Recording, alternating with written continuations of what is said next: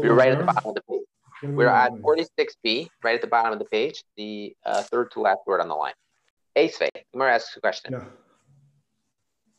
Lechem hapanim, right? The lechem hapanim, which is the bread that they used to make for the shulchan, right? The 12 breads that they would have on the special table in the Beis Hamikdash. And what would happen is we learned in in Shabbos, we learned the idea that this bread was baked and it would stay fresh from 1 week all the way to the next week. It was a miracle, right? So that bread that they baked and put on the table in the Beis Hamikdash. Nechal letisha asrei, letisha la'asara ula'achad asar. It can be eaten for up to 9 days, up to 10 days, and sometimes even up to 11 days. Now, how did it work? Well, what happened is it was baked on Friday. Then they would put it on the shulchan on Shabbos, right? And then the next Shabbos is when they would take it off the old bread and eat it at that point, and it was still as fresh as if it had started and been baked on that very day. The Gemara tells us that it was a miracle, and people came and said, "What are you, crazy? You're eating old bread when you're trying to honor God. You eat old bread, that's how you honor Him." And they said, actually, this is the greatest miracle of all, because this old bread is just as fresh as on the first day that we put the bread down. Now, we could be eaten up to 11 days and not less than 9. Loy pachas v'lo yoser, not less and not more. Ketzad, how does this work out? Kidarkei letisha. On a typical week, it would be eaten on the 9th day after it was baked. Nefa be'erev Shabbos, it was baked on erev Shabbos. Nechal b'Shabbos letisha. Then it was eaten on the next Shabbos, which is a total of 9 days if you include the day in which it was baked. Chal Yom Tov liyos be'erev Shabbos. Let's say Yom Tov fell out on erev Shabbos. Are you allowed to bake on erev Shabbos if it is Yom Tov, right? So what the Gemara right now is suggesting is perhaps you're not allowed to. Why? Didn't we just get finished saying yesterday that you are allowed to bake on Yom Tov for Shabbos because we make an erev tafshilin? That's true only when you're baking for the immediate Shabbos afterwards. If you're baking for a time period in which you're going to have weekdays in between, then in theory it would not be permitted to bake on the Yom Tov. So you would have to bake the day before Yom Tov. Okay. So that ends up being on Thursday. Nechal is Shabbos la'asar. It ends up being 10 days after the first day in which it was baked, which is on Shabbos. Shnei Yom Tov Rosh Hashanah. Now, obviously, there's no such thing as having 2 days of Yom Tov in the Beis Hamikdash other than the 2-day Yom Tov of Rosh Hashanah. So let's say the 2-day Yom Tov of Rosh Hashanah falls out on Thursday, Friday. Can you bake it on the first day of Rosh Hashanah? No. Can you bake it on the second day? No. So what do you have to do? You have to bake it on Wednesday. How many days total will that end up being by the time you end up eating it on Shabbos? Nechal Shabbos la'achad. So you'll eat it on Shabbos, which will be 11 days later. The baking of this bread is not going to push off Shabbos, and it's not going to push off Yom Tov, right? In theory, it could have even pushed off Shabbos, because we see that in the Beis Hamikdash, there were certain processes that we did even on Shabbos. However, the baking of the bread is not one of them. The Gemara asks the obvious question. If we say that the tzarchim of Shabbos, the necessities of Shabbos, can actually be baked on Yom Tov, and certainly if you made your erev tafshilin, right? Then why can't you bake it on erev Yom Tov? Why can't you bake it on Yom Tov that was erev Shabbos, and it'll end up being baked exactly 9 days before, as usual? We should never have to go to a 10-day or 11-day period. Amar lei, shvus kroiva hitiru, shvus b'chayka lei hitiru. For a shvus, for a rabbinic prohibition, because the entire idea of baking on Shabbos for Yom Tov is only forbidden on a rabbinic level in the first place, even without an erev tafshilin. They only permitted you to do this, however, when it is going to be a purpose that will be met in the immediate future, not a purpose that will be met in the far off distance. So if you're talking about baking and Yom Tov for Shabbos, that would be the next day. That's permitted, as we know. If you're talking about baking and Yom Tov for Shabbos, that's in 9 days. That's not. According to Rabbi Shimon Gamliel, it says in the name of Rabbi Shimon, the son of the Skan Kayan, the assistant to the head Kayan Gadol, who says that indeed you are allowed to bake this lechem hapanim on Yom Tov. You're just not allowed to bake it on the fast day. What is the fast day? Right? Fast day is Yom Kippur. So it pushes off any Yom Tov other than Yom Kippur. Why can't it be baked on Yom Tov, according to him? So, this is the machlekes. Mar savar shvus kroiva hetiru, shvus v'chayka lehetiru. One of them believes that we only permitted you to push it off and to bake on Yom Tov for Shabbos when it's going to be for the overriding of a rabbinic commandment in the immediate future, but not when it's going to be for an overriding of a rabbinic commandment in the far off distance. Then it's not. What's the machlekes? Machlekes says, do we say we are even permitted to bake on Yom Tif for Shabbos that's in the far off distance? If you say yes, then you're permitted to bake on any Yom Tif, excluding Yom Kippur. Murray asked the question. Shtei lechem cannot be eaten, not less than 2 days after baking, and not more than 3 days after baking. But what does this mean?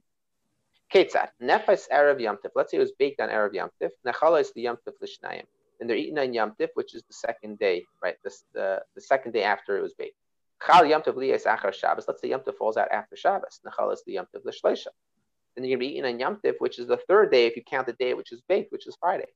If it does not push on Shabbos or Yom Tif.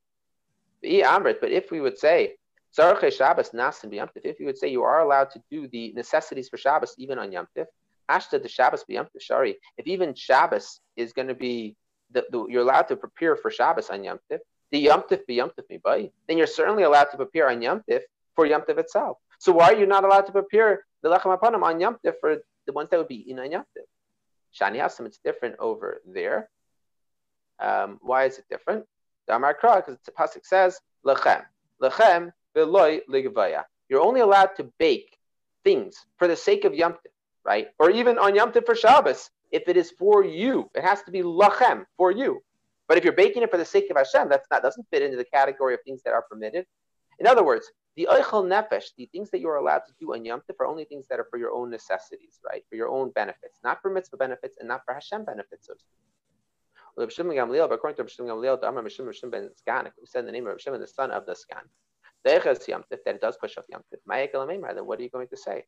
Savala ka Abba Shal, he holds like Abba Shal. The Amar, who says lachem, the pasuk says lachem. Indeed, it does. Lachem v'loy l'nachrim. It's telling you that you're only allowed to bake or to cook on Yom Tif for the sake of yourself, but not for non-Jews, right? And this is why we sometimes get into problems. You're allowed to have a non-Jew over at your house at a Shabbos table. You're not, however, allowed to have a non-Jew over at a meal on Yom Tif, right? And even when they are engaged in the process of converting, it is still problematic. And the reason is because there is a concern that perhaps you'll end up cooking or baking for a non-Jew on Yom Tif. And you're not allowed to cook or bake for a non-Jew on Yom Tif. You're only allowed to cook or bake for a Jew on Yom Tif. Only that pushes off the Isser of cooking on Yom Tif. There are ways around it, by the way. If anybody is planning on having non-Jews over for a Yom Tov meal, there are ways around it, but it is a legitimate problem. So you definitely should speak to a competent rabbinic authority before you choose to do that and figure out a way that it could work. Rav Chisda asks Rabba. He sent the question to him. Biyad Rav Acha bar Rav Huna, in the hands of Rav Acha, who was the son of Rav Huna. Mi amrinan hayil. Indeed, do we say hayil? Do we say this principle that we've been working with yesterday, which is that if you have something that you can take an action that would render something permitted, even prior to doing so, it's already rendered permitted. Do we say this concept? Ba'atanan, we learned in the Mishnah. Yesh chayrish talam echad v'chayavan aleha mishum shmeina lavin. It is possible to plow one row in a field and to be liable for 8 different lavin at the same time. Let's work this out. Ready? If you plow with a yoke that is hooked up to an ox and a donkey, what violation is that? That's klayim, right? That's having 2 different species plowing together. And these animals were consecrated. They were set aside for the temple, right? Not to be, obviously, you're not planning to bring in a chamar as an offering, but it is set aside for the purposes of the treasure, of the temple treasury, and now you're making use of it. That's also a violation. Uklayim bekarim. And what were they planning on planting in this chayrish? What are they doing? They're planting klayim in a vineyard, right? So klayim bekarim is forbidden on a Torah level. That's already 4. Ushvius, and it's also during Shemitah, you're not allowed to. Be Yom Tov, and it's Yom Tov. Kayin, and he's a Kayin, and he's a Nazir, also the Nazir, a Beis HaTumah, and he's standing in the Beis HaTumah. What's the Beis HaTumah? The Beis HaTumah is in a place which is Tameh. Okay, so there's 8 different violations. And hayil, but if we would say hayil, and what does hayil mean? Hayil means that since you could have done a certain action, we can consider it halachically as if you had done it already previously. Then we should not have 8 different violations. We should only have 7. What are they? Acharisha loy lechayev hayil v'chazi l'kisoi dam sipor. Fascinating idea. We should say, what is one of the things for which you're liable for? For plowing a field on Yom Tif. 1 second. Maybe I'm plowing the field. Yes, that's true. But maybe what I'm doing is I'm planning on gathering the dirt and using it for the special mitzvah of Kisoy Hadam. What's Kisoy Dam Tzipor, right? If you've ever gone to Kaparas in Berkeley, right? I don't know if they do it on the spot, but when I was growing up, when we went to Kaparas, as soon as you finished doing Kaparas with your bird, you would go over to the Shaykhit, and the Shaykhit would quickly do the Shchita, and then they'd stick the bird's head into like a special funnel area, and the blood is squirting out onto the ground. And what you do is you then take some sawdust, something which comes from the ground, sawdust, dirt, and you fulfill a mitzvah d'oraisa of covering the blood of certain types of animals, right? Only certain animals are going to be subject to this mitzvah of kisei hadam. However, in theory, you might have shachted a bird on Yom Tif, and therefore you could shacht a bird on Yom Tif, certainly, right? Now, today we don't do this anymore because today we have refrigerators and freezers, so we don't have as much of a necessity to actually shecht on Yom Tif. The freshness is not as much of a consideration. It's important to know, by the way, you're really only supposed to be cooking or baking in Yom Tif something that you could not have done before Yom Tif that would have tasted just as good. If you could have done it before Yom Tif, it would have tasted just as good. You shouldn't do it on Yom Tif, which is why rarely will you see someone baking like challah or bread on Yom Tif. Okay. Anyway, so here's the thing. So technically, you could have plowed the dirt, and then you could use this dirt for covering over this bird that you shachted, and still we find that your violation of 8 lavin, including this lav of plowing. You shouldn't be in violation of plowing. You could have ended up using that dirt if you wanted to. Amar Papa Bar Shmuel ba'avanim mikurzulais. So Papa Bar Shmuel says we're talking about a very specific case where this dirt is like these pebbles. It's not like the kind of dirt that you're able to use for kisei hadam, for covering over the blood. Not the right kind of dirt. The Gemara says 1 second, but you could take these pebbles and you could crush them, and after you crush them, indeed you could use them for covering the blood for kisei hadam. 1 second, are you allowed to crush stones on Yom Tif? What do you mean? Yeah, technically you could. You know how you could crush stones on Yom Tif? You could do it in a backhanded way, right? Why is that? Because in general, what do we say? We say that you're not allowed to crush things. The isser of teichin, right? Of crushing. You're not allowed to grind things that grew from the ground. However, when you can do it in a backhanded way, it's not going to be the lav de'oraisa. So we should say this is not something that's going to be a violation of a Torah level violation for plowing, because indeed you could have taken these stones and crushed them and used them for kisei hadam. If we subscribe to the principle of hayil, that since you could do something, it's as if you already did, you should not be in violation of the 8th prohibition. Gemara answers, but tzunma. This is tzunma. It's not just pebbles. It's tzunma. It's some sort of, very hard ground, and there's no way to crush it. Tzunma bar zriya. 1 second. That's a silly point. If it's tzunma, there's no such thing as plowing it for the purposes of sowing seeds. And if you don't plow with the purposes of sowing seeds, you're also not in violation of a prohibition on Shabbos or Yom Tov, right? The violation of of plowing the ground is only extant to the extent that you're going to be able to actually put seeds into the ground. It's part of the process of zriya, of planting. The Gemara says, oh, no, I'll tell you the answer. The answer is like this. It has a layer of rock, and you certainly cannot crush those rocks. And you certainly cannot plant in those rocks. What you're going to do is you're going to take your plow, and you're going to turn over the rock, and what do you find underneath it? Nice, delicious, fresh, loamy soil. And then that's what you're going to be planting your seeds in. The Gemara then says, 1 second, that's not going to solve the problem. Then you certainly should not be in violation of a prohibition for plowing. Why? But typically, mishum afer tichuach. Well, then you should actually be able to use your afer tichuach for your kisei hadam, for your covering the blood. So what are you talking about? Ela Amar bar Ravashi, Tina. We're talking about over here is tina. Tina is some sort of like a silty, like not silty, but like a clay, right? A very thick type of clay earth, which indeed you cannot use for kisei hadam. It doesn't satisfy the requirement of covering the blood. Tina bar zriyahu, and can you plant in tina, in clay, right? Before you do any sort of modern day chemical adjustments, right? You can't plant in that. More answers, bit misunta. We're talking about where it's some sort of like it's not clay. It's some sort of ground that is not the proper type of ground for. It's maybe muddy or something. It's not proper for kisei hadam, but it is proper for planting. I ask the question.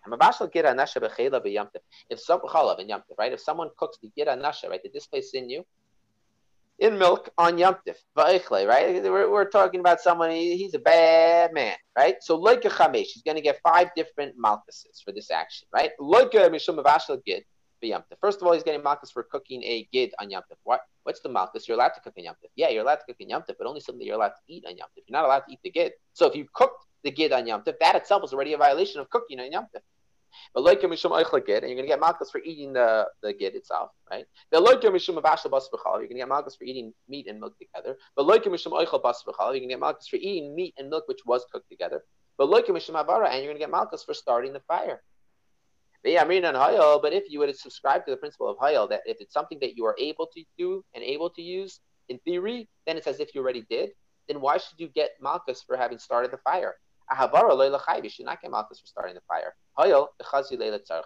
Because you could actually use the fire for any of your own necessary needs that you're allowed to use it for. So if you say Hayel, and something which I could have done is as if I did it, well, I started the fire. I could have used it for permissible needs. So maybe it's as if I already did it, and then I would be okay. Amalei says to him, yeah, indeed, you're right. You can't say that the 5 are including the fire. Not including the fire. He didn't start, he did start the fire, but it's not including the fire because the fire he could have used for his own purposes. So what is it for? The 5th one is that he was using the Gid Anasha of an animal that died without Shechita. But Tani Reb Chia says, Reb Chia says that you get 2 malchuses for the eating of it and 3 malchuses for the cooking of it, right? It should have been the opposite. If it's Gid Anasha of an Nevela, you should be liable for Gid Anasha in general. Gid Anasha of an Nevela. Number 2, you're not allowed to eat Nevela food, animal that wasn't shechted properly. And number 3, Basar V'chalav. So the 3 lavin should be 3 lavin of eating, not 3 lavin of cooking. You have to take out Havara and stick in instead that the wood that you used to start your fire was wood that came from Muktzah, right? There was wood that you were not permitted to use on Yom. Muktzah daraisu, the Gemara asks an obvious question. We learned the entire Shabbos, right? And the entire Eruvin. And not once did we get a hint that Muktzah is a Torah prohibition. We've always been saying it's a rabbinic prohibition. Perhaps going all the way back to Shlomo Melech, but it's not a Torah prohibition. Amarlei says, yeah, indeed it is. In the Chsiv, it says, and be on the 6th day, and they will prepare that which they bring in. The implication is they can only prepare that which had already been brought in beforehand, right? They can only use the things on Shabbos that were already prepared beforehand. Why? Because otherwise it's a muktzah issue. Now, that's true, you can say a theoretical prohibition, but we know that to say that there's an actual law in the Torah, it has to say explicit for which you're going to get malchus, you're going to get lashes in violation of this action. It's only going to be true when there's a specific place in the Torah where it says, do not do this. Where does it say, do not do this? You're implying from a positive action what is forbidden. Where does you say explicitly you cannot do this? It says you shall not do any work. Not do any work is including muktzah as well. Amalei, so we said back to him, but you're the one who taught us. You yourself said over, you asked Rav Chizda.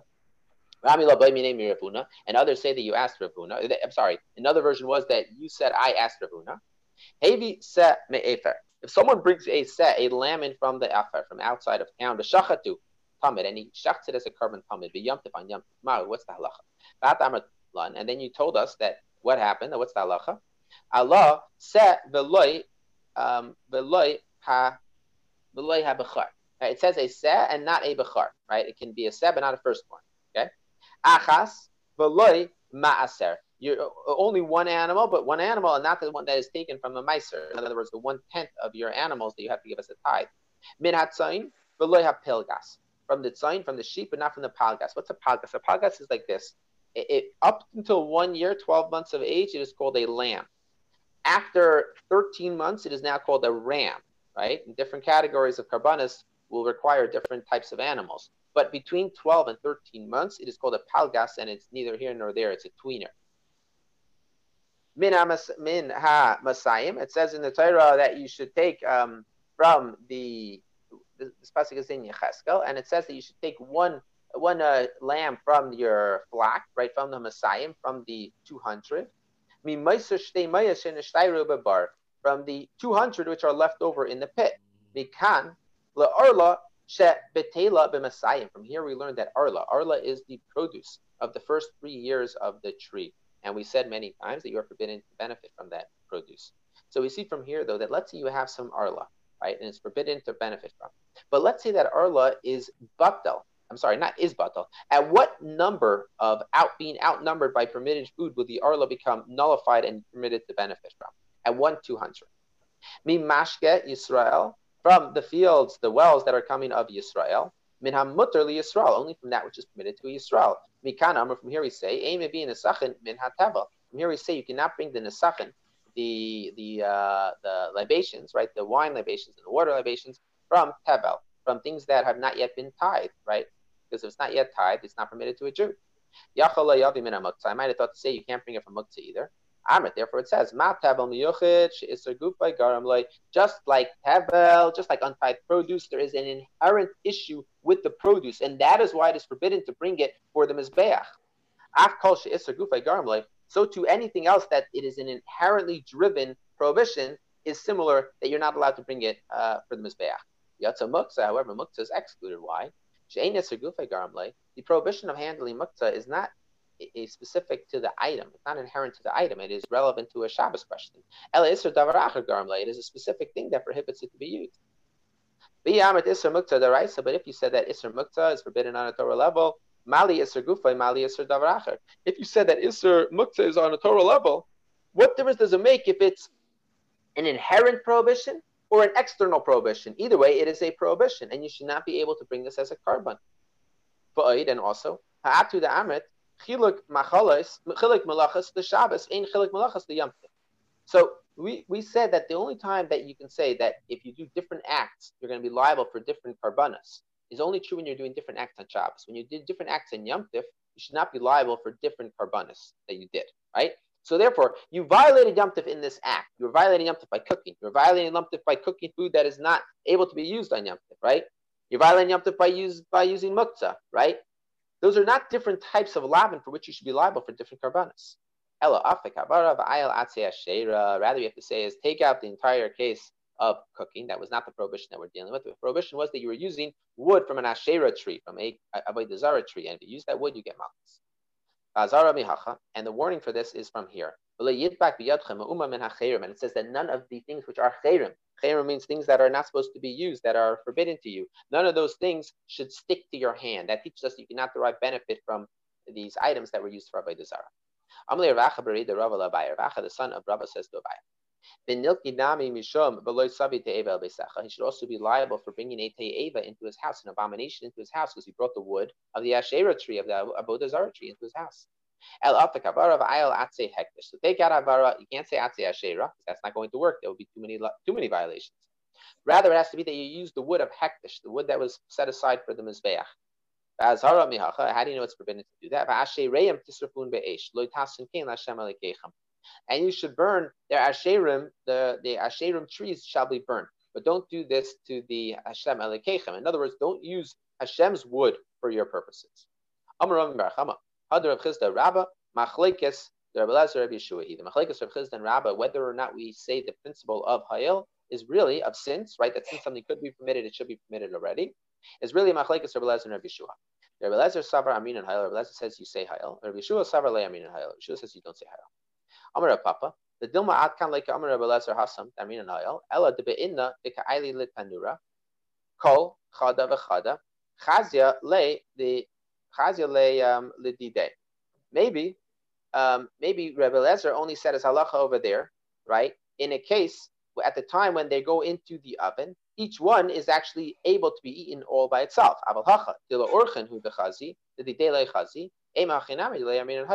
Over here, since the only way in which this can be eaten is not you, because you already finished eating your meal, so it's only relevant if there would actually be an ireach, if there'd be a guest coming later on Yom Tov, right? So maybe over here it's not permitted. Maybe even Rabbi Eliezer wouldn't say hayel.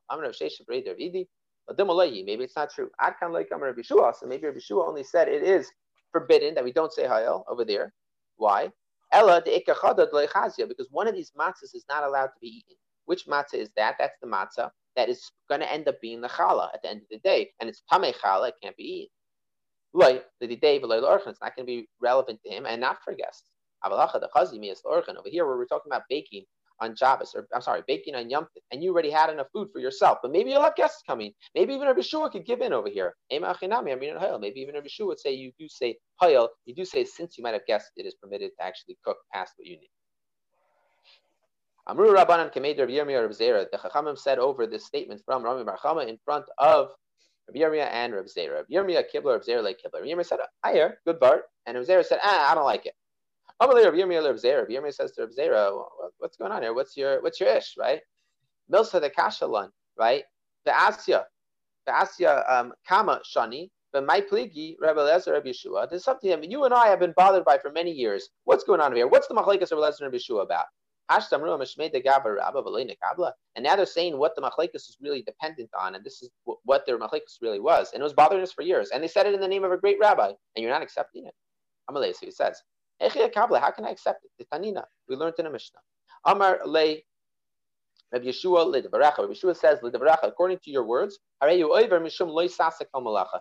to your words, he should be in violation of not doing any sort of work. And he was silent back to Rabbi Yeshua. Why didn't he just respond? The reason why I said it's okay is because of hayel. Right? In other words, Rabbi Yeshua says you can't do this because then you're going to be in violation of lo sasa. According to Reb Eliezer, of course you're allowed to do it. It's a hayel, and therefore you're not in violation of lo sasa. That you should not do any work. Amalei says back to him, Ula tamech, according to you, hada tanina, that's which we learned in a brisa. Amar le Reb Eliezer. Reb Eliezer says l'devaracha hareyu over mishum bal yira bal yamatzeh. Reb Eliezer says, according to your words, he should then be in violation of bal yira bal yamatzeh. In other words, discussing the case in our Mishnah, where the guy has this dough that has become tameh, and he doesn't know what to do, because if he doesn't bake the dough right now, it's going to turn into chametz. But if he bakes the dough right now, he's going to be baking on Yom Tif with something that has no real use, because nobody could eat this challah that is literally challah, supposed to go with the kayin, but it's tameh. Nobody could eat it. So Rabbi Eliezer responds to Rabbi Yeshua and says, according to you, you're going to be in violation of bal yira bal yamatzeh. By not baking it, you're going to be owning something that you're not allowed to own. But in the brisa, he didn't respond. Achinami, the loy, is that to say they didn't really respond? In our Mishnah, Rabbi Yeshua did respond and say because he doesn't really have ownership, it's not an issue. In other words, what we're trying to say is you cannot bring me a proof from a brisa that Rabbi Yeshua did not respond to Rabbi Eliezer in the brisa, that therefore he had no response to him. That's not true. In one brisa, Rabbi Eliezer had no response to Rabbi Yeshua, and in our Mishnah he did. So there's no proof from a brisa that it's only a part of the conversation, not the whole conversation. Ditnan, because he said, because in our Mishnah he says this is not the chametz about which the Torah forbids us to see in our house, or to find in our house. So he himself was quiet in the brisa, but in the Mishnah we have the whole record of what he said. So over here, maybe he was quiet in the brisa, but he answered him in different brisa. Tanya, we learned in the brisa. Rabbi Yomer halacha Rabbi Eliezer. Rabbi Eliezer says halacha is like Rabbi Eliezer. Right, so indeed you have to bake it. Rabbi Yitzchak Amar halacha ben Beseira. Rabbi Yitzchak says halacha is like ben Beseira. V'kama shir isa. Right, how much dough can you be kneading on Yom Tif, on Pesach, and it will not turn into chametz? Rabbi Shmuel ben Ishal be'echem Breikaimer. V'chitin kavin. When it's chitin, it's 2 kav worth of. When it's wheat, 2 kavs worth of flour. Ubasayrin, but for barley, shaloshes kavin, even 3 kavs, and it will not turn into dough. It will not turn into chametz as long as you're kneading it. It's the opposite. The wheat is actually more of a measure and still won't turn into chametz, and the barley less of a measure will turn into chametz. But Tanya, when it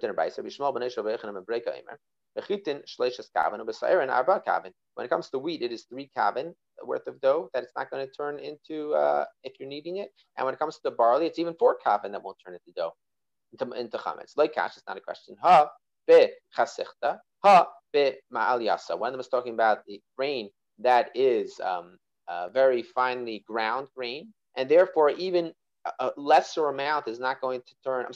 Okay, like this. The fine grain will turn into chametz at a smaller measure than the not fine grain. Okay? Amra Papa says, Shmami na garian chite chasichta chite ma'aliyasa tve. We see from here that the poorer, weaker type of wheat is worse than the better type of wheat. Midegarin sare chasichta misari ma'aliyasa is more worse. The poor wheat is more worse than the good wheat. Then the poor barley is worse than the good barley. Why? Dilu hasam tilsa. Because the difference between them when it comes to wheat is 1/3. V'hacha riva. When it comes to barley, it's 1/4. So we see that the difference is qualitatively in a different level.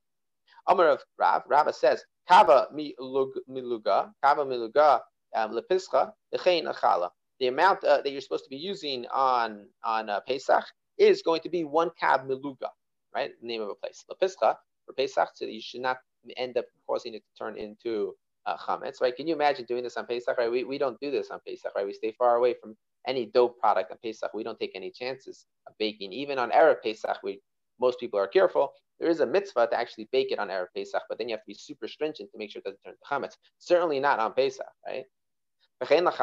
And also for challah, this is the smallest measure in which you have to start taking challah off of. Zok the Gemara. 5 quarters of kamach, right?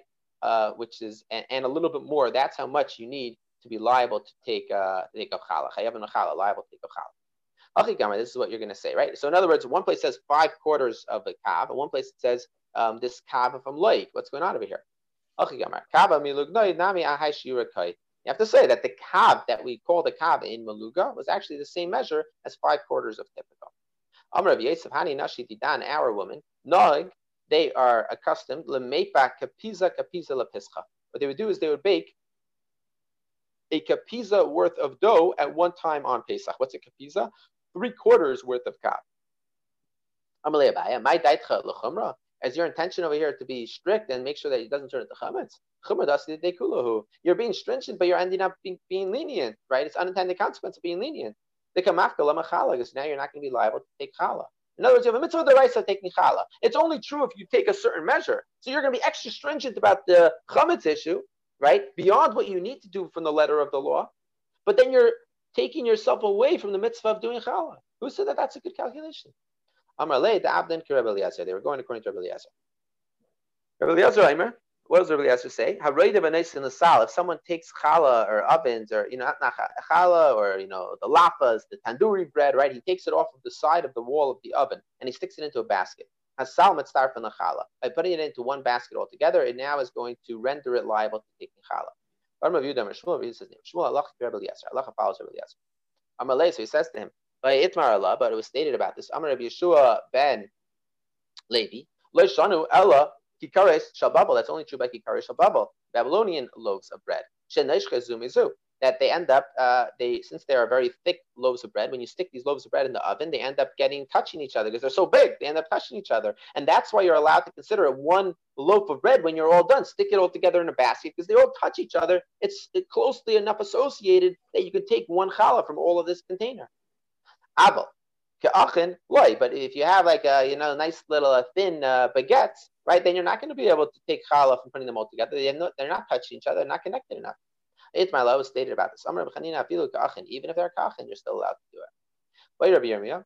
Tabla she'ein la lizbazin mahu. Let's say you have a board, right, a baking sheet, right, and it has no rim at all, right? Will it be considered to combine the loaves that you put on top of it or not?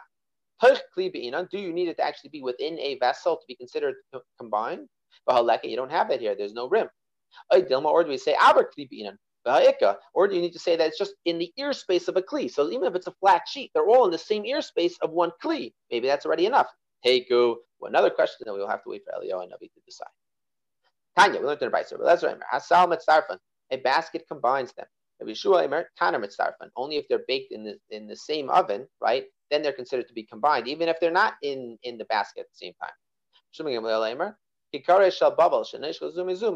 He takes the most stringent opinion. Only the kikare shel bubble, that they actually are biting into each other, will be considered to combine for the sake of obligating you to take challah from all of them.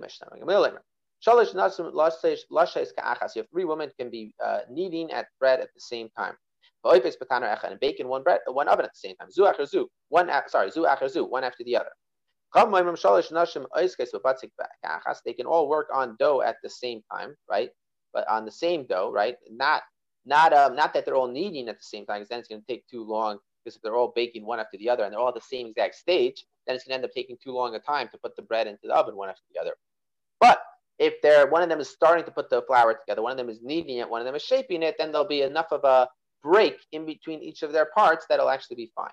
One of them is baking, one of them is kneading, one of them is shaping, and one of them is baking, then you're good. Give us 1 second. You can't make any sort of principles over here. Not all women operate in the same way when they're baking. Not all wood-fueled ovens operate in the same way. Not all ovens are the same. And what happens is like this: if you're having issues where it's just sitting there and waiting, then you actually should stick it into cold water, and that will arrest the fermentation process. It will stop it from turning into chametz. We learned in the Brisa. Lasha he mekatefes. First she kneads it, then she then afterwards she makes it into whatever shape she's planning on doing. And then her friend jumps in and does her kneading in the place where she was before. Mekatefes he oifa. After it was mekatefes, right? Then she throws it into the oven. And then her friend steps into the next place of the assembly line and does the mekatefes part, the shaping. And then at that point, the third one starts her kneading. Okay, oifa. Once the first woman is finished baking, he lasha v'chaverta oifa tachteha, and then they keep on moving around, and that each one is never in the same step at the same time, because that would end up leading to too much of a weight. So there's 3 different steps of the process. Each one should be ensuring that they're always in a different step and keep on moving along. And they keep on going around in a circle. The entire time that they're busy with the dough. And then what? You know what's going to happen? There won't be any chimas, don't be any chametz. He says you can't compare different cases, different women, different breads, different ovens. It doesn't work. Different fuel doesn't work. Tanya learned in advice. I'm Rabbi Kiva. I was sitting in front of Rabbi Gamliel and giving a psak. When we gave this halacha, we're talking about women who are zariz, women who are very zealous and work chick-jack, or women who don't work so quickly. You're talking about wet wood or dry wood. Dry wood is obviously going to go up a lot faster. A pre-cooled, a preheated oven or not preheated oven? Amelie said to me, I don't know the details. Here's the point. If it's going to be sitting by itself, stick it into cold water. That's all I did. New Mishnah. Seor yisaref. The seor, the sourdough starter, needs to be burnt. If someone eats it, they're going to be exempt. Siduk yisaref. Siduk, which is dough that already has started to develop cracks on its surface because it's already starting to rise enough yisaref, you have to burn it. But if you eat it, it's considered to be completely chametz, and you're chayiv kares, you're going to be cut off. Izeo seor. What is seor? That's the point in time when it looks like the horns of chagavim, of locusts. Okay, so it means like tiny little antenna lines. Siduk, what's siduk? Like cracked dough. Shenis arba sudak and zebazeh, that the cracks already all mixed in together with each other. There's so many cracks. Opinion Rabbi Yehuda. Chamim say whether it is the small cracks or the large cracks, it's already considered to be chametz, and you're chayiv kares. Ezeo seor. What's seor? Kol she tichsifu panav. That's something that the top of it is just turned a little bit white. That's already showing that it's starting to get into the next step of the process, but it's not yet in the chametz literal on a deraisa level. Like a person who's here is standing up. Right? What type of white is it? The white of someone who's as if he's just seen a ghost. That type of white on the dough that indicates that it's already changed into the status of seir. We learned in a brisa. Is that seir? What's seir? Kol she'achsifu panav. What is, the same idea. What's seir? Anything that's turned white as when a man's hair is standing up on edge. Siduk, what's siduk? Crack. Like the horns of a locust, that type of crack. Opinion of Rameir. What's seir? That's when they are lines like the locust horns. Siduk, what's the crackness? Shenis arvu, siduk and zebazed, that the cracks are all mixed up with each other. And in this case, and in both these cases, you're going to be liable to kares for eating it. We learned in our Mishnah, seir yisaref eichle pater. In our Mishnah, we said, in the opinion of Rabbi Yehuda, is that even if it's seir, you're not allowed to eat it, but if you did, you have to burn it, but if you did, you're not chayiv kares. Ema, so you're going to have to say this. You have to be very explicit. According to Meir's opinion, they're both liable to kares, even if it's just split like locust horns. According to Rabbi Yehuda, that's not. Amar Rava says, my time with Meir, what's the reason for Meir? There's no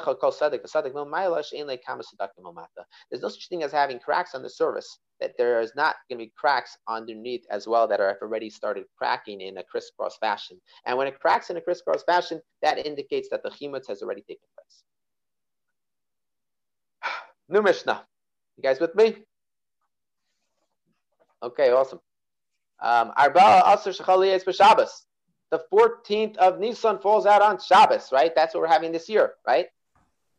Mivarin es akol milfnei Shabbos. You have to get rid of everything before Shabbos, right? Now, what do you mean? You mean you should be burning before Shabbos. You don't do beer chametz on Shabbos, right? Because it's Shabbos, you can't do beer chametz then. What do? You get rid of everything other than exactly what you're going to end up eating on Shabbos, right? And we eat the shalosh shudas early in the morning, right? You eat one meal early, one meal a little bit later, but everything has to be done pretty early. We have to get rid of the chametz. You're not allowed to eat matzah because it's Erev Pesach. We don't eat matzah in Erev Pesach. So how are you going to wash? You have to wash on challah and get rid of it early. but without burning. Divrei Meir, opinion of Meir. Chachamim bizmane. Chachamim say you could burn it even on the 14th. I mean, not burn it, but you can get rid of it on the 14th. Says that truma you get rid of before Shabbos, and chulin, regular food, you could actually get rid of in its regular time, because truma you're not going to be able to get rid of on Shabbos itself by people eating it. Therefore, you should get rid of it before Shabbos. But chulin you might end up eating more, so therefore you should not burn it before Shabbos. Tanya, learned in a Brayser. Pamachas Shavas Abba Yavna. One time, my father Tzaddik was spending Shabbos in Yavna. Machal Arba Asali Shabbos on the 14th day of Nisan fell out on Shabbos. Uba Zainin Mimuna. Shal Rabbi Gamliel and Zainin, the Mimuna, the agent, representative of Rabbi Gamliel came. And he says, the time has come to burn the chametz. And we went after my father and we burnt the chametz. Once again, not mean that we literally burnt it, because you can't burn on Shabbos. It means that you destroyed it. New Mishnah. Great story, right? You talk about thought experiments, Earl. You got one right here. Someone is going to shech the Karban Pesach, and at the same time is also going to circumcise his son, and he's also going to eat a meal of Erusin, right? The betrothal feast, the first step of marriage in the house of his father-in-law. And he remembers he has chametz in his house. Now he's up the creek. If he can go back and burn the chametz and then come back and do all these mitzvahs, then go back and burn the chametz. If you're not able to, have in mind in your heart, I have nullified my chametz.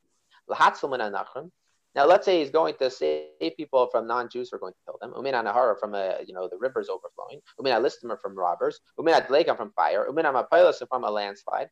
Yabata Beliba, he should be Mabatla in his heart. And Velishbas Shvisas Ha Rishus. Now, let's say he's going for the sake of setting up an Erev Tchumen, right? And that's only something that's optional. You don't have to do it. It's not the same mitzvah anymore. Yachsar Miyad. There's no option of going first and nullifying in your heart. Only option nullifying in your heart is when you're going to do a mitzvah that is a mitzvah chiuvis, a mitzvah that you're obligated to do, not a mitzvah that you are voluntarily choosing to do. Someone who's leaving Yerushalayim and has in his hand meat of kachim, meat that has to be eaten in Yerushalayim. And if he leaves Yerushalayim, he's not going to be able to eat it anymore. If he's past Har Tzofim, right, where you're still able to see the Beis HaMikdash, then you should burn it where you're at. But if not, then you're really supposed to go back and burn it in the bira, which is probably the Har Habayis itself, Temple Mount. Using the wood from the Atzei Maracha, the wood that is piled up for the Mizbeach. How far do you have to go? Sorry, not how far, but how much chametz do you have to go back? For both the case of chametz and for the case of a carbon, if you have one kebeah, 1 egg's worth of the meat, or 1 egg's worth of chametz, you have to travel back to take care of it. Even with kazayas, you have to travel back.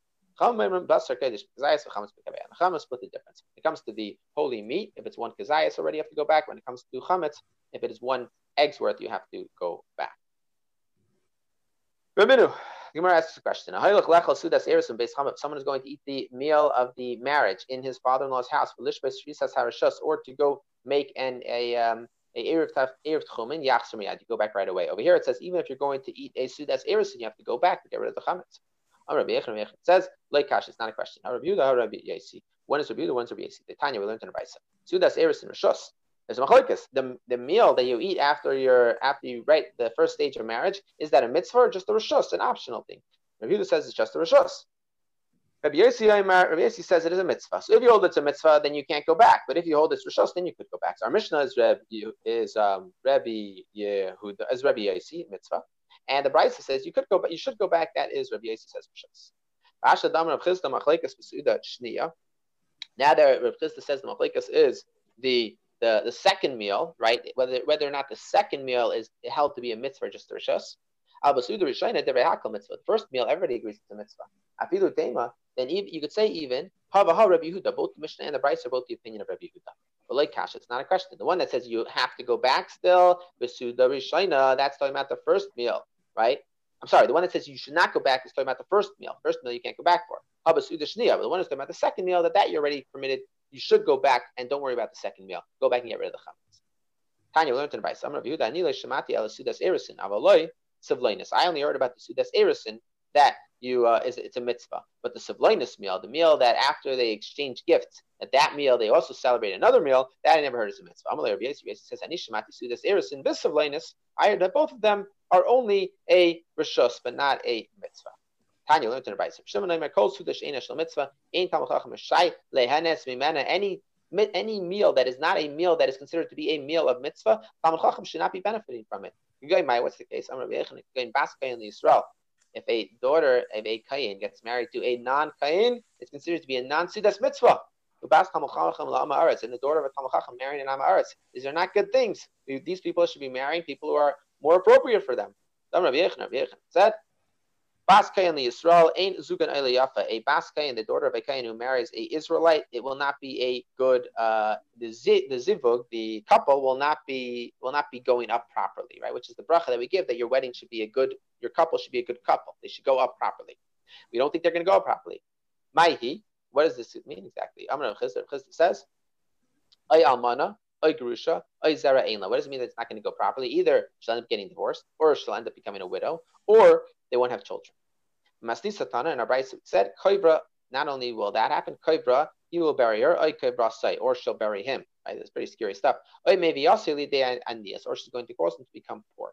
Any is this so? If you want to become wealthy, marry a Kayan's child. Certainly over there, because you're going to become wealthy. Why? Because you have Torah over here, Torah, and you have the kahuna. You should certainly become wealthy. Like Kash, it's not fair. If a Talmid Chacham marries the daughter of a Kayin, then it will end well. But if an Am Haaretz marries the daughter of a Kayin, it's going to end badly.